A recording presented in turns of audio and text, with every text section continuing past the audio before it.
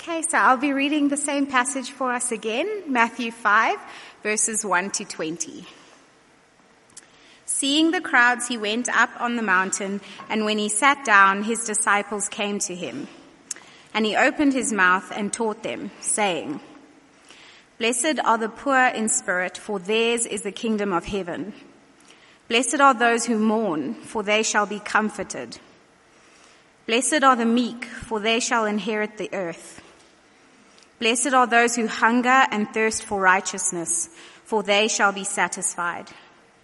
Blessed are the merciful, for they shall receive mercy. Blessed are the pure in heart, for they shall see God. Blessed are the peacemakers, for they shall be called sons of God. Blessed are those who are persecuted for righteousness' sake, for theirs is the kingdom of heaven.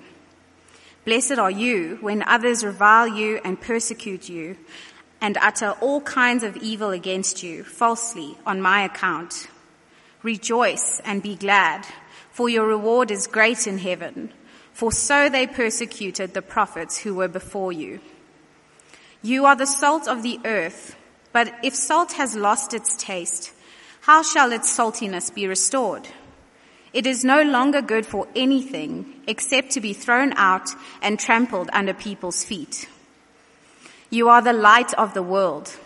A city set on a hill cannot be hidden, nor do people light a lamp and put it under a basket, but on a stand, and it gives light to all in the house. In the same way, let your light shine before others, so that they may see your good works and give glory to your Father who is in heaven. Do not think that I have come to abolish the law or the prophets. I have not come to abolish them, but to fulfill them. For truly, I say to you, until heaven and earth pass away, not an iota, not a dot will pass from the law until all is accomplished.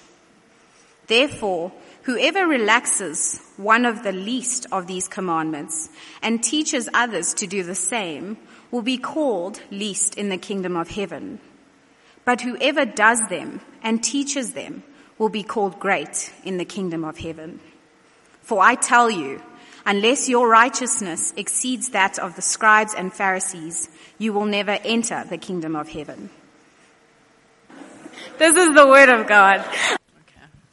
I just want to say thank you so much for the music team because, when I came to the end of my last session again and I had to pray, I was struggling to find the words because God's word is just so rich and He touches the deepest part of our souls, and I often can't find words to know really how to respond. But then wonderful gifts from the Lord are songs that people have written that actually give words to what our hearts want to say.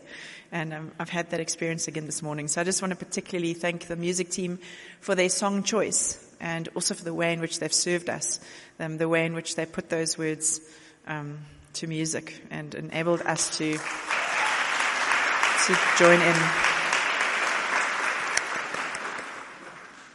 So far, on the cursed world smothered in the dark shadows of corruption, rises the brilliant prince of poetry, God's king, beating with blessing. The people living in darkness have seen a great light. The blessing of Abram and David dawns as the Son of God opens his mouth about the kingdom of heaven. Who are those blessed? Whose is the kingdom of heaven? Here in our second session, we're going to see they are the people of light. So first, we need to take a quick look at the darkness from Jesus' sermon so that we can better understand his light. The rest of Jesus' sermon is filled with warnings. If you've been in this church, I know you've been reading it. In chapter 7, he ends with the warning that the way to destruction is wide, and many enter it, but the way to life is narrow and hard, and few find it. That his hearers will encounter false prophets, wolves dressed in sheep's clothing. That there will be many who say, "Lord, Lord," and even do miracles in Jesus' name, but of whom the Son of the Father in heaven will say, Depart from me, I do not know you. In chapter 7, verse 24, Jesus ends with the call to hear these words in order to build their lives on the rock instead of on shifty sand, so that they won't fall in the stormy floods of life. So, we need to look closely at the words of this sermon, beginning with this poem. Who are the few entering, and how did they find the narrow path? Who are these people whom Jesus truly does know, who are building on the bedrock of blessing and to whom belong the kingdom of heaven? Each section of Jesus' sermon is a warning against hypocrisy. You see, the darkness of distraction that comes from God-forsaking hearts is also a darkness of self-deception, worn as outward masks of pretense. Forsaking God also leads to an outward facade, a self-deceptive keeping up of appearances. The darkness that brings destruction also brings self-deception. So what does Jesus' light look like as it dawns in our hearts and lives so that we enter the kingdom of heaven instead of forsaking God, walking and building as his people of light on the bedrock of blessing, not as hypocrites hiding in darkness? Let's look carefully at the detail of this king's poem. Blessed you. Did you notice the change in subject from verse 10 to verse 11 at the end of his poem? The subject changes from those to you. This is a change from a poetic description of the people who are blessed, the poor in spirit, those who mourn, the meek, to actually ascribing that description to his hearers. Look at verse 10 with me. Blessed are those who are persecuted for righteousness' sake, for theirs is the kingdom of heaven. And then concluding his poem, Jesus changes the subject to verse 11. Blessed are you when others revile you and persecute you and utter all kinds of evil against you falsely on my account. Here, Jesus moves from the poetic description, blessed are those, to actually bestowing the blessing on his hearers. The descriptive poem becomes a personal pronouncement from the poet on his hearers in verse 11, pouring out his poetic blessing on who? Those who are persecuted. Who are the Prince of Poetry's people of light? They are Jesus persecuted. Now this is not what we associate with #blessed. Persecution is not at the top of my list. When last have you taken a selfie of persecution and posted it on Instagram with #blessed? In verse 11, Jesus says, you are the blessed when you are persecuted on my account. These disciples sitting at Jesus' feet, if they are persecuted, insulted, and falsely accused because of Jesus, they are the blessed ones of the poem in verse 1 to 10, his people of light. Did you notice also that the descriptive persecution for righteousness' sake in verse 10 is actually persecution for Jesus' account in verse 11? So the descriptive persecution for righteousness in verse 10 is not a general righteousness, persecution for standing up what is generally right, general justice and righteousness against human evil and corruption for the sake of human society in general. The kingdom of heaven blessing becomes yours when you are persecuted for Jesus' righteousness. Remember that Matthew has repeatedly shown that Jesus is the Son who will reign on David's throne, as in Isaiah, who will uphold his kingdom with justice and righteousness. This righteousness that brings persecution in the poem is the righteousness of the king's reign, the establishing of his throne. You can also see it in verse 12. It's like the persecution of the prophets before them. So we need to be very clear, looking closely at Jesus' words. The blessed, described in the poem, to whom the kingdom of heaven belongs, are those who have come to sit at Jesus' feet under his reign, those for whom his rightful reign has been lit up by his word, who are then naturally persecuted for his righteous reign, for his word, for what his word calls us, by the God-forsaking world around them, just like God's word bringers before him. The persecution is actually not surprising if you've read Matthew 1-4, read the first chapters. But the measure of being blessed is very surprising. #blessed belongs to those who are persecuted for Jesus' sake. This is how Jesus chooses to make his descriptive poem personally measurable in the lives of his hearers. Blessed are those who are Jesus persecuted for Jesus' righteousness by the light of this king's reign, for Jesus' word. They are the people of light to whom the kingdom of heaven belongs. Are you blessed? Does the kingdom of heaven belong to you? Synonymous with, are you persecuted for Jesus' sake, for Jesus' righteous reign? Is Jesus' reign by his word real in your life? Is your obedience to whatever Jesus calls you to impacting the people around you so that you are persecuted? Then you are blessed. Lily has always been very close to her sister. Her parents have valued their family relationships, and they've built a very close-knit family, and they've been going to church together for as long as Lily can remember. And recently, as a teenager, Lily has come to realize her own darkness of heart.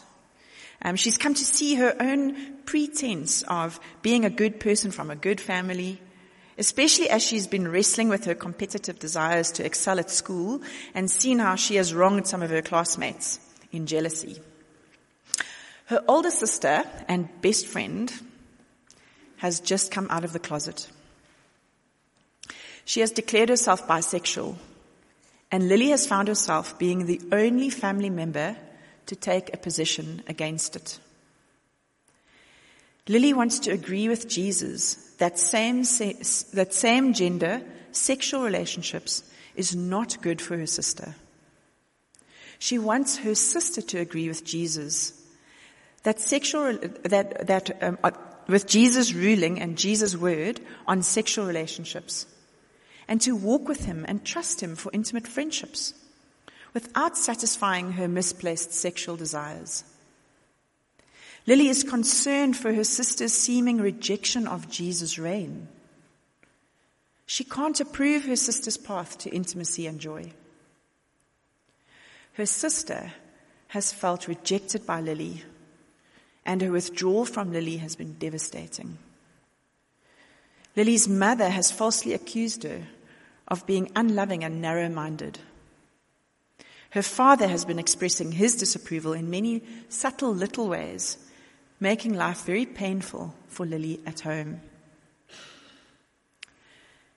Does Jesus' righteousness, his reign, direct your life so that people around you notice? That they revile you, insult you, look for ways to make life harder for you, say evil things against you, falsely accuse you, maybe of not being truly loving, or at work or school, of not being truly committed to something success because you want to follow the priorities of Jesus? Are you persecuted? And is your persecution for Jesus' account? In verse 10 and 11, Jesus says, then you are blessed. You have come into the light of God's blessing and approval. Yours is the kingdom of heaven. So learn to rejoice and be glad with confidence, because your persecution is evidence of all the restoration of the kingdom of heaven that will be yours. This is so counterintuitive with what we associate with blessed, approved by God. So when you have doubted whether the kingdom of heaven belongs to you, when you have doubted whether you are blessed, where do you count your blessings? We count #blessed exactly the opposite to verse 11. We think of those who are blessed as those who are powerful and influential with followers, not sidelined. We see those who are blessed as those who are admired, not accused. Those who are desired and friended and viewed, not reviled. Those who are esteemed and popular with the majority, not the few. Jesus says the blessed are the persecuted few, who are persecuted because they sit listening to him. They walk on the narrow, hard path that his word directs. They build the house of their lives on Jesus the rock, constantly remodeling and changing their lives in response to Jesus' word, which then riles up the dark, stormy world in persecution. So, firstly, we've seen who the blessed are from the change in subject from verse 10 to 11. Blessed are you when you are Jesus persecuted for his righteous reign. But secondly, let's see who the people of light are by looking at the important differences in tenses, right? So when you read the Bible, you must always look for changes in subject, because that draws your attention to the meaning, and also look for changes in tenses. The lines of the poem end with future promises. They shall be comforted. They shall inherit the earth. But did you notice that in the brackets of verse 3 and 10, Jesus uses present tense? We've looked at verse 10. Blessed are those who are persecuted for Jesus' righteousness' sake, for theirs is the kingdom of heaven. So let's also look at the beginning bracket now. Blessed are the poor in spirit, for theirs is the kingdom of heaven. The kingdom of heaven is yours now, not only if you are persecuted, but also if you are poor in spirit. Both present tense brackets are exactly counterintuitive. #blessed, Jesus says, are not those who are rich, full of wealth and worth in spirit. Instead, those who come from the shifty, shadowy crowds into the light of Jesus' words of blessing are those who come to sit in poverty. The #blessed begins at the beginning of his poem with coming to sit at the feet of God's King with your lack of riches in your inner being revealed. Lit up with nothing to offer God. So when we put these brackets together, whose is the kingdom of heaven now? Those who are poor before God and persecuted in the world, in the light of the King. This is a complete change of position. It's a turnaround that Jesus pronounces and that his light actually brings. As they come to sit at the feet of the King and the light of his word dawns on them, he exposes their pretenses of spiritual riches of their own. This is the blessed beginning, where Jesus opens the path to the kingdom of heaven. To come from the deceptive darkness into Jesus' light, to be truly known by the King of God's kingdom, begins in the light of his righteous reign and in the light of our spiritual poverty. And Jesus calls this turnaround before God and in ourselves and before people repentance. His first sermon in Matthew 4:17, he said, "Repent, for the kingdom of heaven is at hand." This then is Jesus' repentance poem, which begins with poverty in our spirits. Coming to our true position before God is what Jesus' light brings about. And we need to learn to count these repentance blessings, because that is actually how Jesus lifts our self-deceptive hypocrisy. Jesus brings this turnaround by the light of his word. changing our position and our view of ourselves before God. Well, first of all, changing our view of God, actually, by shedding light on Jesus' righteous reign. Secondly, changing our view of ourselves by shedding light on our own poverty of being. And then also of people as they become our persecutors.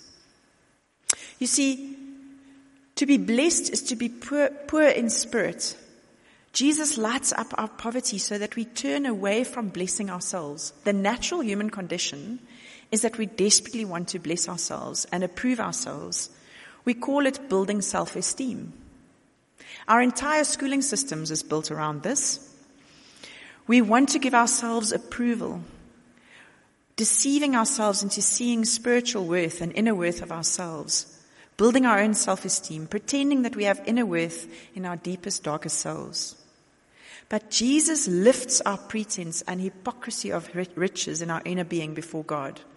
And that is where the path to the kingdom of heaven opens for us. Jesus also turns us away from being blessed by others. Seeking people's approval is a terrible thing to be a slave to. It's a terrible master. I know it well. Wanting to belong to the many. Instead, we face their persecution. So the first part of lifting our dark opposition and self-deceptive hypocrisy is to lift our pretense of riches of spirit, to shine the light of His word and to expose our poverty. We come to sit at Jesus' feet over and over again as we walk along this narrow path in poverty. And in fact, we keep seeing our poverty. This is how Jesus works repentance in our lives. We keep turning from our dark masks of pretense that want to tell us that we are rich and worthy and full in and of ourselves before God. And we keep coming into the light of His word that exposes our poverty. This is where we learn to begin to count our blessings. And ladies, it is such a relief. We don't have to pretend before the Father of perfect fullness. God the Father in heaven, who is perfect and who has given us His perfect law and who sees everything. His kingdom becomes our kingdom now when we turn to His Son in poverty, in the light of His word. So, are you blessed now?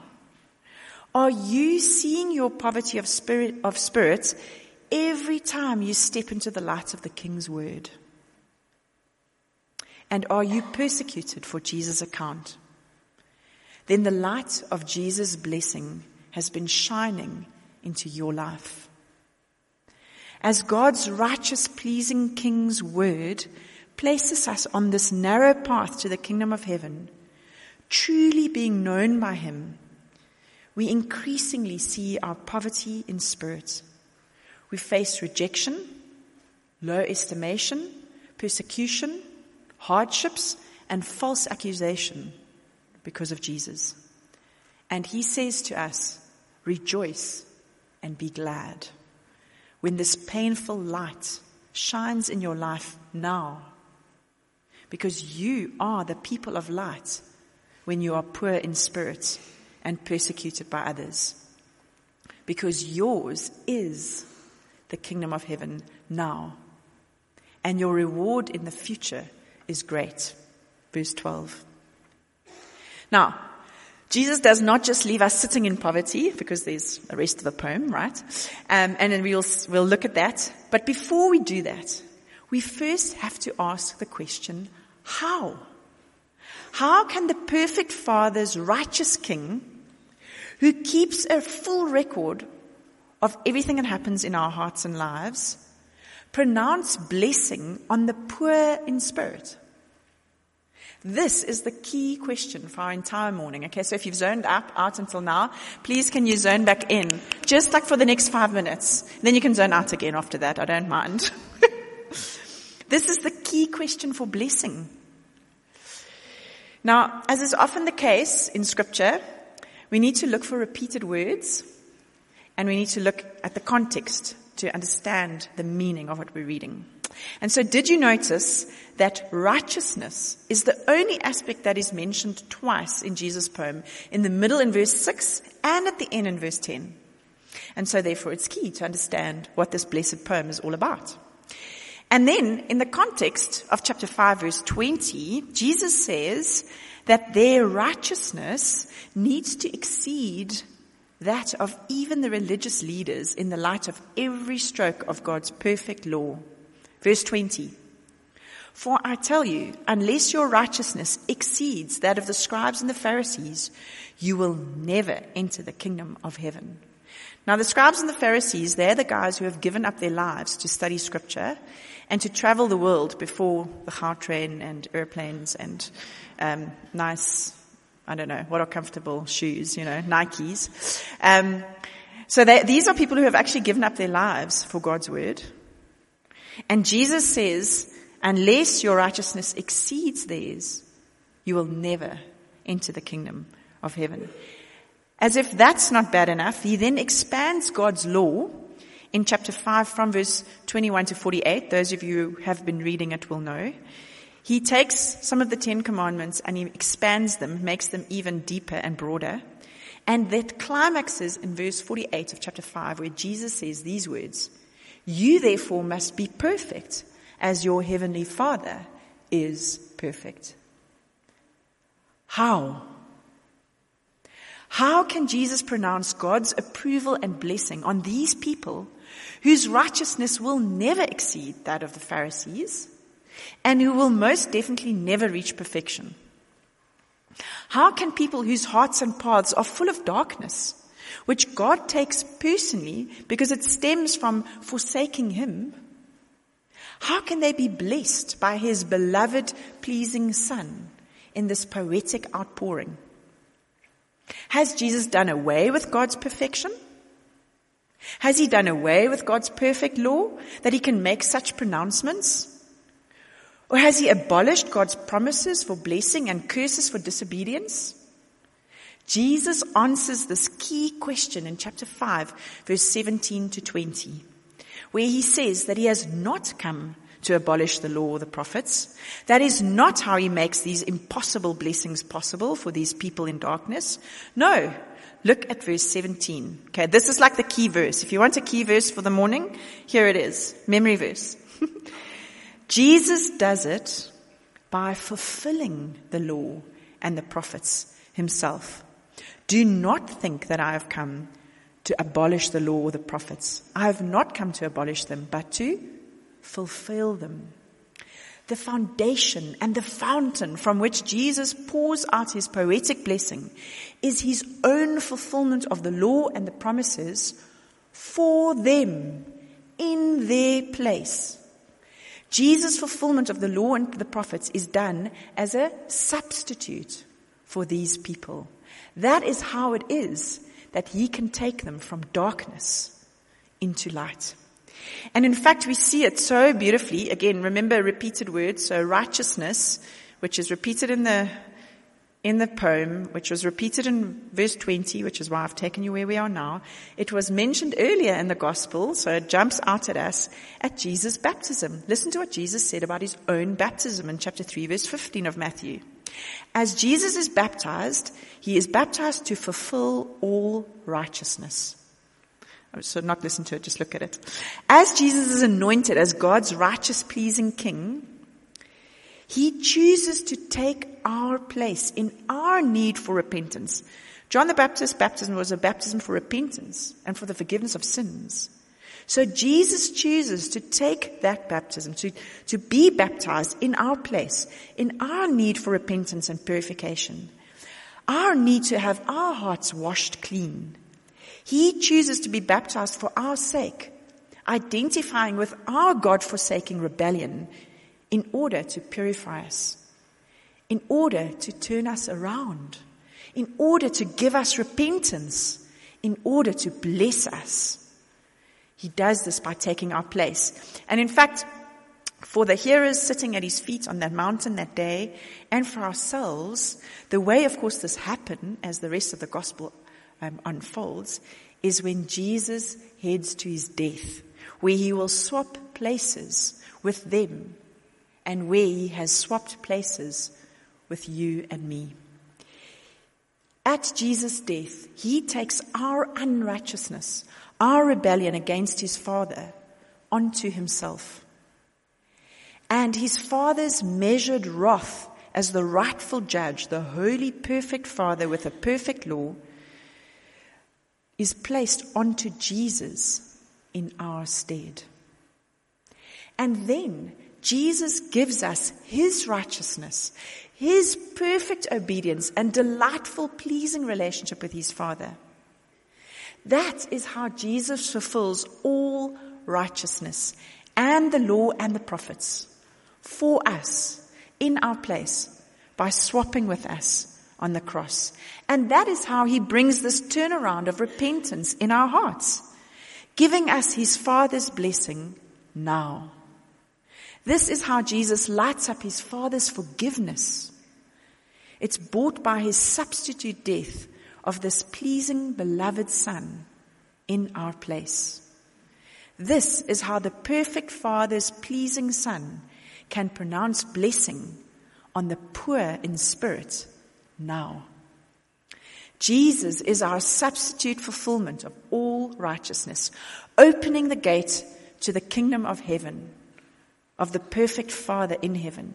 And so the best picture for me that I've grabbed hold of for this sermon is that he is the revolving gate. Jesus himself is the revolving gate to the kingdom of heaven.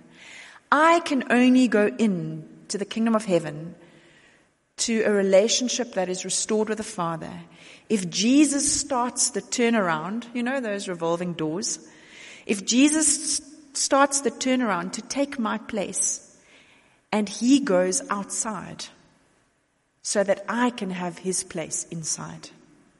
Through Jesus' substitute fulfillment of the law and the prophets for me, his Father of perfection becomes my Father of forgiveness.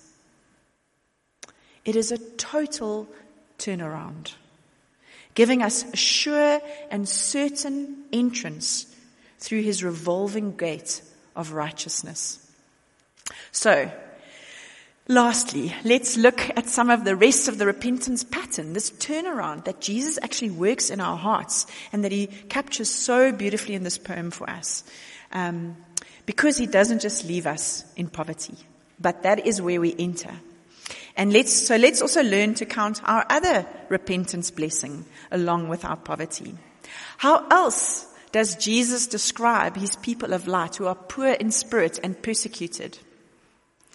If you go down the poem, the rest of the poem builds an ongoing pattern of repentance in the hearts of these blessed people of light. The poor also mourn. They are meek. They hunger and thirst, etc. If you look at the poem going across from left to right, it builds on the promises of the future restoration, the future kingdom of heaven. They shall be comforted. They shall inherit the earth. So looking at it slowly and logically, those who are poor also mourn, and they shall be comforted. You see, when we know the nature of our human poverty in spirit from the Old Testament, the next heart turn that the Lord Jesus brings for us to mourning actually becomes very obvious. Because we don't just come to Jesus poor, with no inner riches to offer God, but actually we come offering inner corruption. With God-forsaking hearts, we bring our sin, our rebellion, our adultery against him. So when Jesus' great light dawns in our darkness, we mourn our state before him. We become grieved by our rebellion against him because of the transgression that it is against our good, intimate Father God. Have we counted this mourning as being #blessed?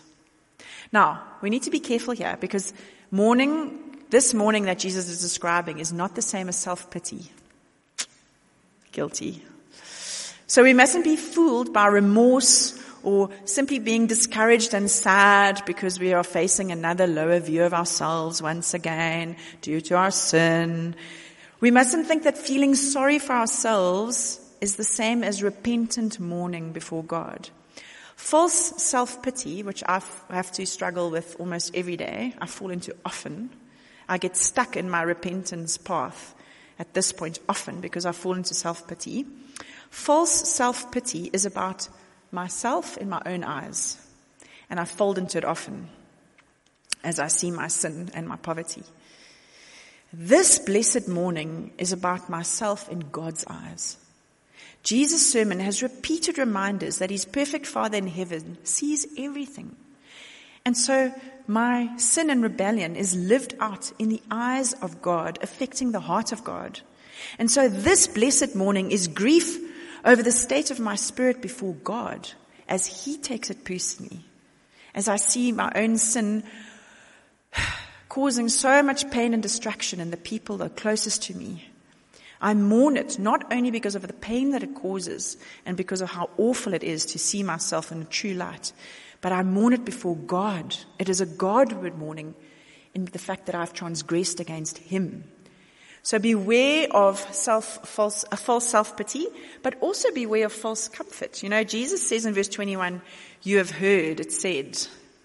And we've all tried relaxing God's law to make ourselves feel better about ourselves. Every time the Lord lights up my sin and I mourn my sin before him, I am tempted to make little laws that I can keep that will help me to feel better about the big laws that I've again broken in my relationships with others, you know? We're all tempted to do things that will make us feel better about ourselves and our self-pity. When you see our rebellion exposed in the light of God's word, let's not try to shrink our transgression against God by making little laws which we can keep and tick off. You know, those lists, those spiritual discipline lists that I like to be able to tick off. The light of Jesus' word will continually deepen and widen our mourning before God. Being part of the kingdom of heaven, being #blessed means that your mourning before God will deepen and widen. And true comfort is only found in Jesus bestowing blessing on us, not in our own efforts. So we need to keep seeking comfort by repeatedly going back to the cross for his substitute fulfillment in our place, changing our position before his Father. And then the promise with it so beautifully is that in future we'll be comforted. The time will come when Jesus will come back, when his kingdom will come on earth as it is in heaven. And when being poor in spirit now and mourning our sin before God now will mean that our mourning will end and we will be fully comforted. So, repentance in poverty and mourning, along with this certain future comfort, will next take us to meekness. To be meek means to give up using your own strength to change your state before God. To give up using our own power to build improved self-esteem. To stop making rules to do, checklists to keep, to build up a false sense of worth and goodness before God and standing before God. Meekness is powerlessness in our poverty and mourning. So beware of a false sense of power. Jesus in his sermon touches on hypocritical public good deeds or religious practices that we can be tempted to use to try and build a better self-esteem in our own eyes and in the eyes of others. So don't give in to the temptation or the desire to want inner power to change and to become better. Don't give in to the deception of the world of positive thinking. It remains one of the biggest parts in our bookshops. Books on positive thinking and leadership. Beware of the lies. It's on the meek that Jesus pronounces blessing, not on those who have the power to change themselves. And its restoration promise is to inherit the earth. Powerlessness now, meekness now, but a future where we will join God's family business through inheritance of being righteous rulers, of being made good human ambassadors, made in his image with no more forsaking of him, no more frustration. That is what lies in our future. So we can carry the weight of meekness now.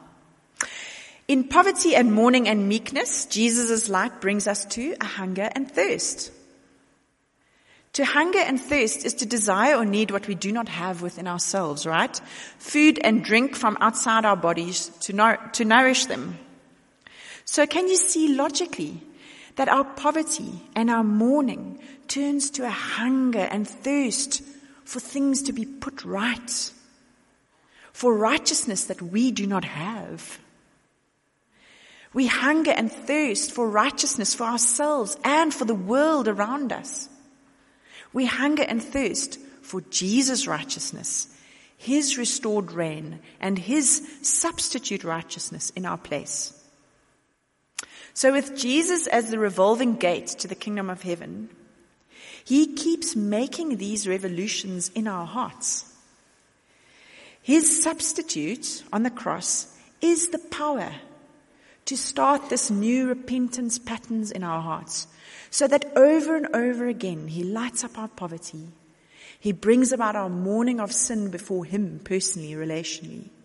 He dispels our self-deception of inner power to meekness. And so that we keep turning to his cross for righteousness to become our source of life. We hunger and thirst for his substitute righteousness to come fully on earth as it is in heaven. And we know that it will be filled as he promises it poetically in this future restoration. And you know what? The next thing, logically, because we will receive mercy when we see God as children of God, when the kingdom of heaven comes fully on earth. It is such a beautiful picture. Now, for the sake of time, I'm going to describe the next three workings of repentance in my heart in their negatives. It's just the easiest way for me to describe it to you in the way that I've seen it working in my own life, because Jesus says, "Blessed are the merciful, for they will receive mercy. Blessed are the pure in heart, for they shall see God. And blessed are the peacemakers, for they shall be called sons of God." So starting with the merciful and starting in the negative. When I am merciless, when I'm unmoved by other people around me's suffering and the world's darkness, either by distraction and pain or even by their own sin, especially their sin against me, when I am punitive, vengeful in my heart in response to people instead of merciful, it is because I have forgotten that I myself am poor, sinful, powerless, and yet made righteous through Jesus. Can you see that it's as Jesus keeps working the first 4 repentance in my heart, first 4 turns of repentance in my heart, that that is the only way that he can also then keep increasing the next 3. When I am merciless, it's because my heart is responding as though I have riches and righteousness of my own, or as though I would have had the power to make a different choice from that person who's clearly suffering. So I'm comparatively positioning myself in my own heart and mind to judge the other person in a way that withholds goodness and kindness. I'm merciless. Because actually, they don't deserve it. Hello? That implies that I do. Mercy, if mercy is not at work in our hearts, it's because we have forgotten that it is only through Jesus that we will receive mercy when his kingdom comes on earth.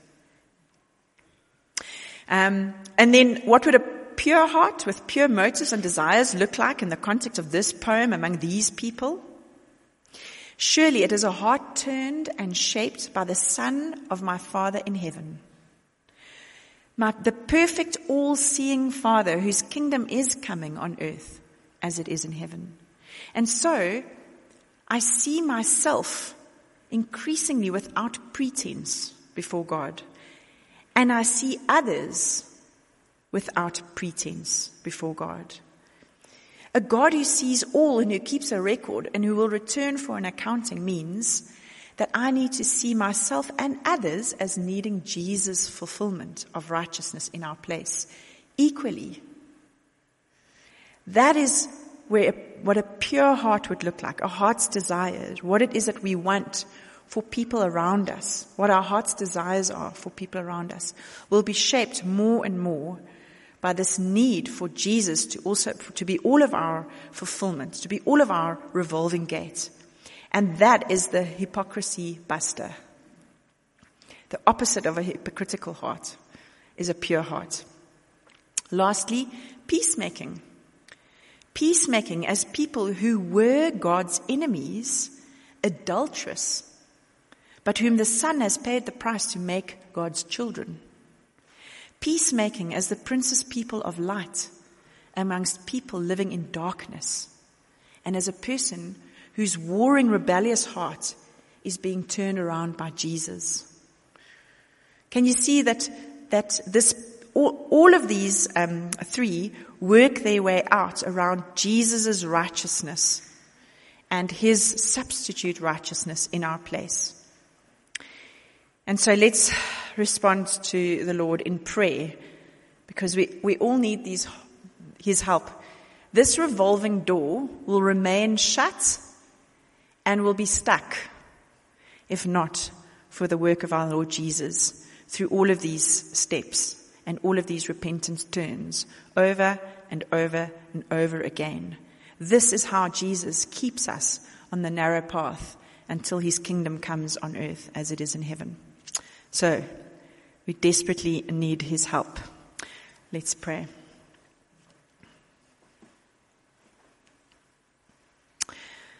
Father, today we are just so aware again of our natural darkness and of our hardness and of the deceptive nature of it. We are so aware again of our desire to keep up appearances and to pretend that we are good and we have worth in and of ourselves.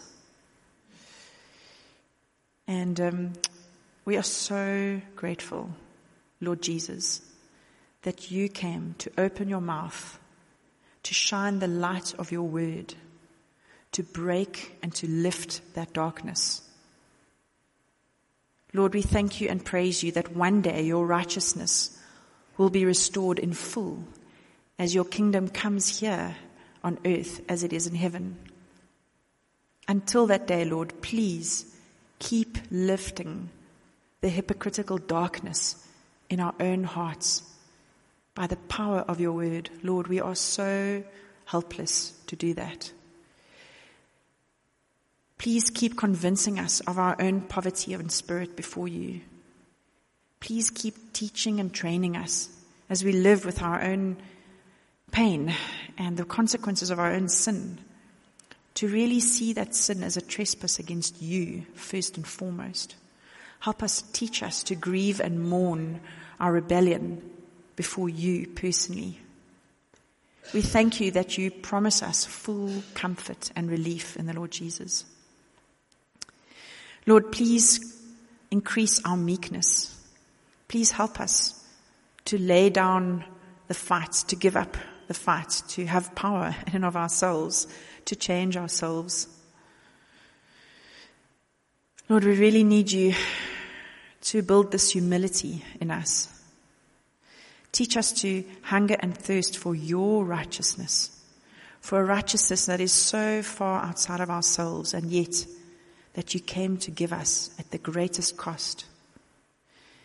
Lord, we pray as you keep working these turns of repentance in our hearts over and over again, that you would make us your salt and light. What a privilege that you came to make us your salt and light. Lord, help us to increase in mercy, purity, and peacemaking. These are not characteristics that we have and desires that we have naturally in and of ourselves. So please, Lord, have mercy and keep working these works of repentance in our hearts. Lord, help us today and this week to go back to Matthew 5 and to think about all the different roles and relationships that you've placed us in our lives. To think about the areas where we most struggle to be merciful, to be pure in heart, to be peacemakers. And Lord, teach us to turn to you. Ignite in us a hunger and thirst for your righteousness instead of for our own glory. We thank you so much that this is exactly what you've come to do, and that you've even taught us how to pray for your kingdom to come on earth as it is in heaven. And so we ask these things in Jesus' name. Amen.